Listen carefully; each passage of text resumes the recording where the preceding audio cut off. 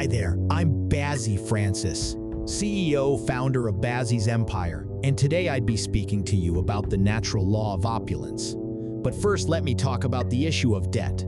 I believe I am someone who wants answers and results. I don't bring up a solution with addressing the primary root of it. Well, the issue of debt is an interesting thing to talk about. There's a mantle and grace that takes men from the bottom straight to the table of kings. We have the genetic codes to make wealth, but why do many people remain in financial constraint is totally something that I be elaborating from a spiritual standpoint. So please pay attention. Every man or woman has been modded for success, even before you came down to earth. Now understand this, when I talk about success, everyone gets this mindset of a billionaire kind of wealth. Sadly, as it sounds, not everyone is meant to be a millionaire or billionaire. Matter of fact, if everyone is a billionaire, then who wants to work? Who will love to go farm to cultivate farm products? Who'd want to render other services to mankind? Definitely nobody would want to work anymore when they know they can sit all day at home and enjoy wealth.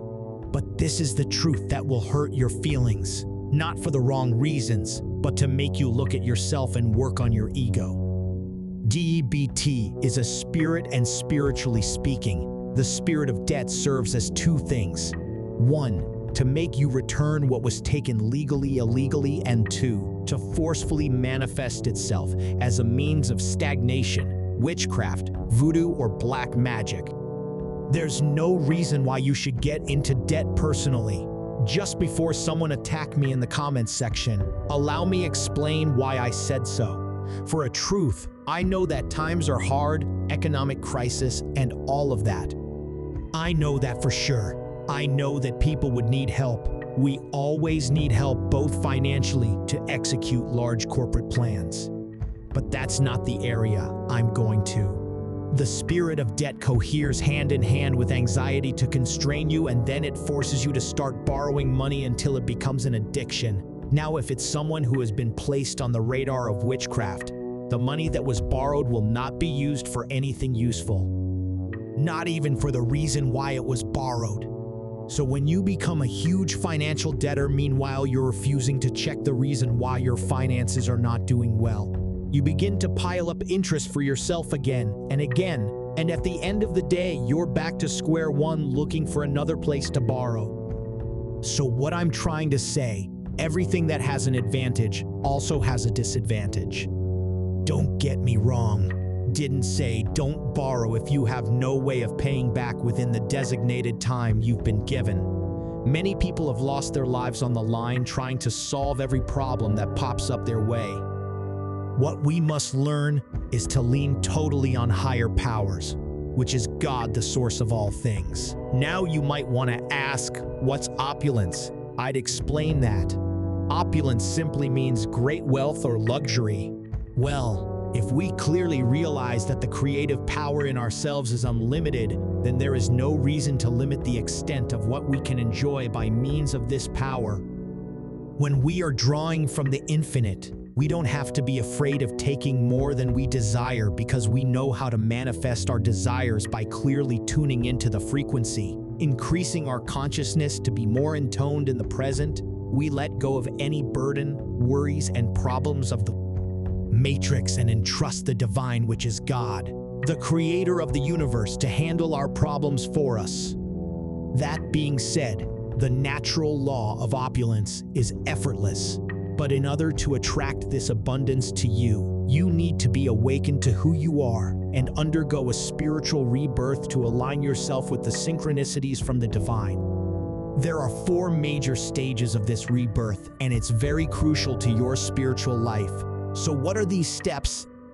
1. Forgiving. When we hide emotions is a major challenge in our lives. We need to let go of anger and resentment towards someone, because it subconsciously keeps us stuck in a loop. Could be a friend, ex-friend, family, lover, or ex-lover, whatever. Sometimes these emotions are hidden.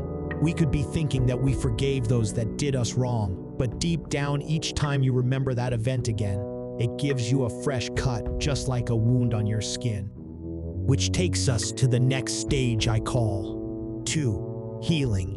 We need to focus more on self-healing and neutering ourselves. More, which simply means you're telling the universe that you letting go of any pain and you're open to healing and ready to move on. 3. Self-development. This is where the work begins. You starting over again to develop yourself, build boundaries to things that no longer serve you, setting standards for yourself by knowing that you can't settle for less, and more importantly, developing or acquiring a skill. This is where you need to focus on building your pentacles, stacking your money up, getting better at what you do. At this stage, all you are thinking of is how to start that business you've always wanted to do, how to buy that car or house you've always wanted, etc. Mind you, whether the money's there or not, by aligning yourself with the universe and entrusting that your needs would be met is more than enough to manifest your abundance. All you need to do is have faith.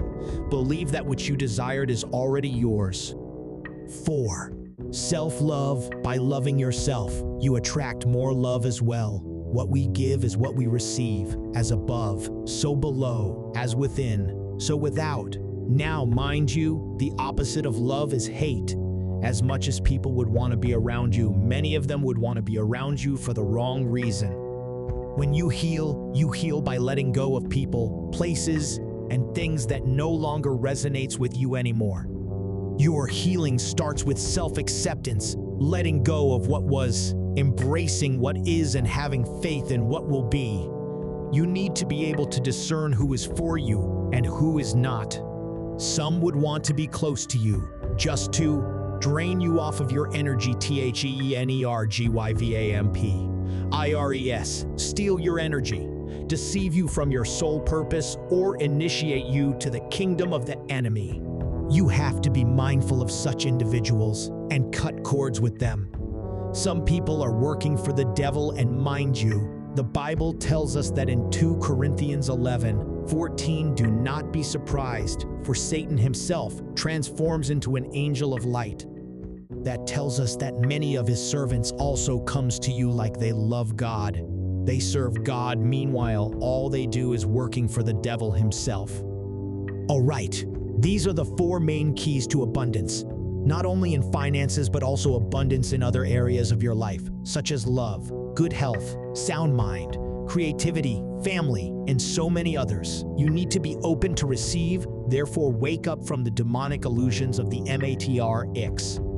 I'm Bazzy Francis, and you're listening to Spiritual Rebirth and Human Anatomy Podcast. Up until next time, I'd catch you later.